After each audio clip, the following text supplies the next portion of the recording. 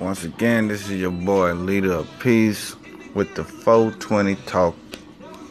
Of course, it's past 420, because you know what I was doing.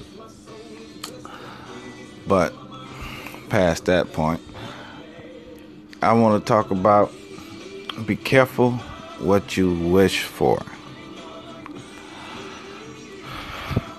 That's a true statement. Be careful what you wish for. You might be in a state of peace right now, right? And then you say, you know what? I want this. I want that exotic house. I might want the perfect mate. I don't like the mate I'm with, right? Little things you don't like about it. About your life you don't like. Let me tell you how God, the creator, the universe works. He's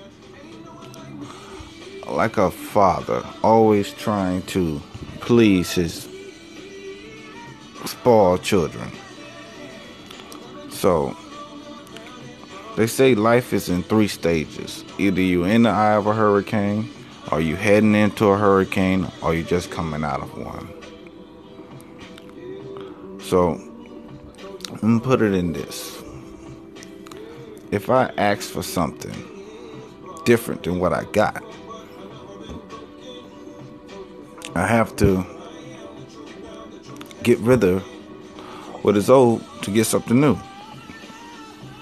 Break it down in video games terms.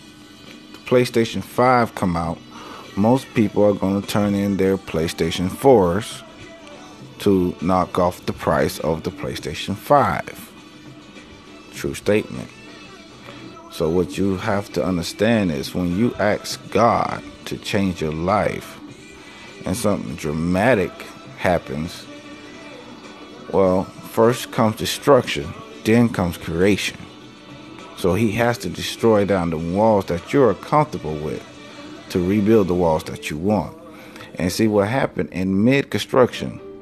The person be like, oh no, I don't want it like that. And that's how you end up homeless. You can't change up what you wish for in mid-wish. You gotta let it keep developing. So maybe you're saying, hey, I didn't ask for none of this. Maybe you did subconsciously. It's not up to me. I didn't make that wish.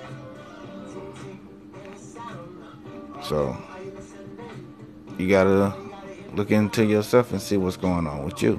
Be careful what you wish for.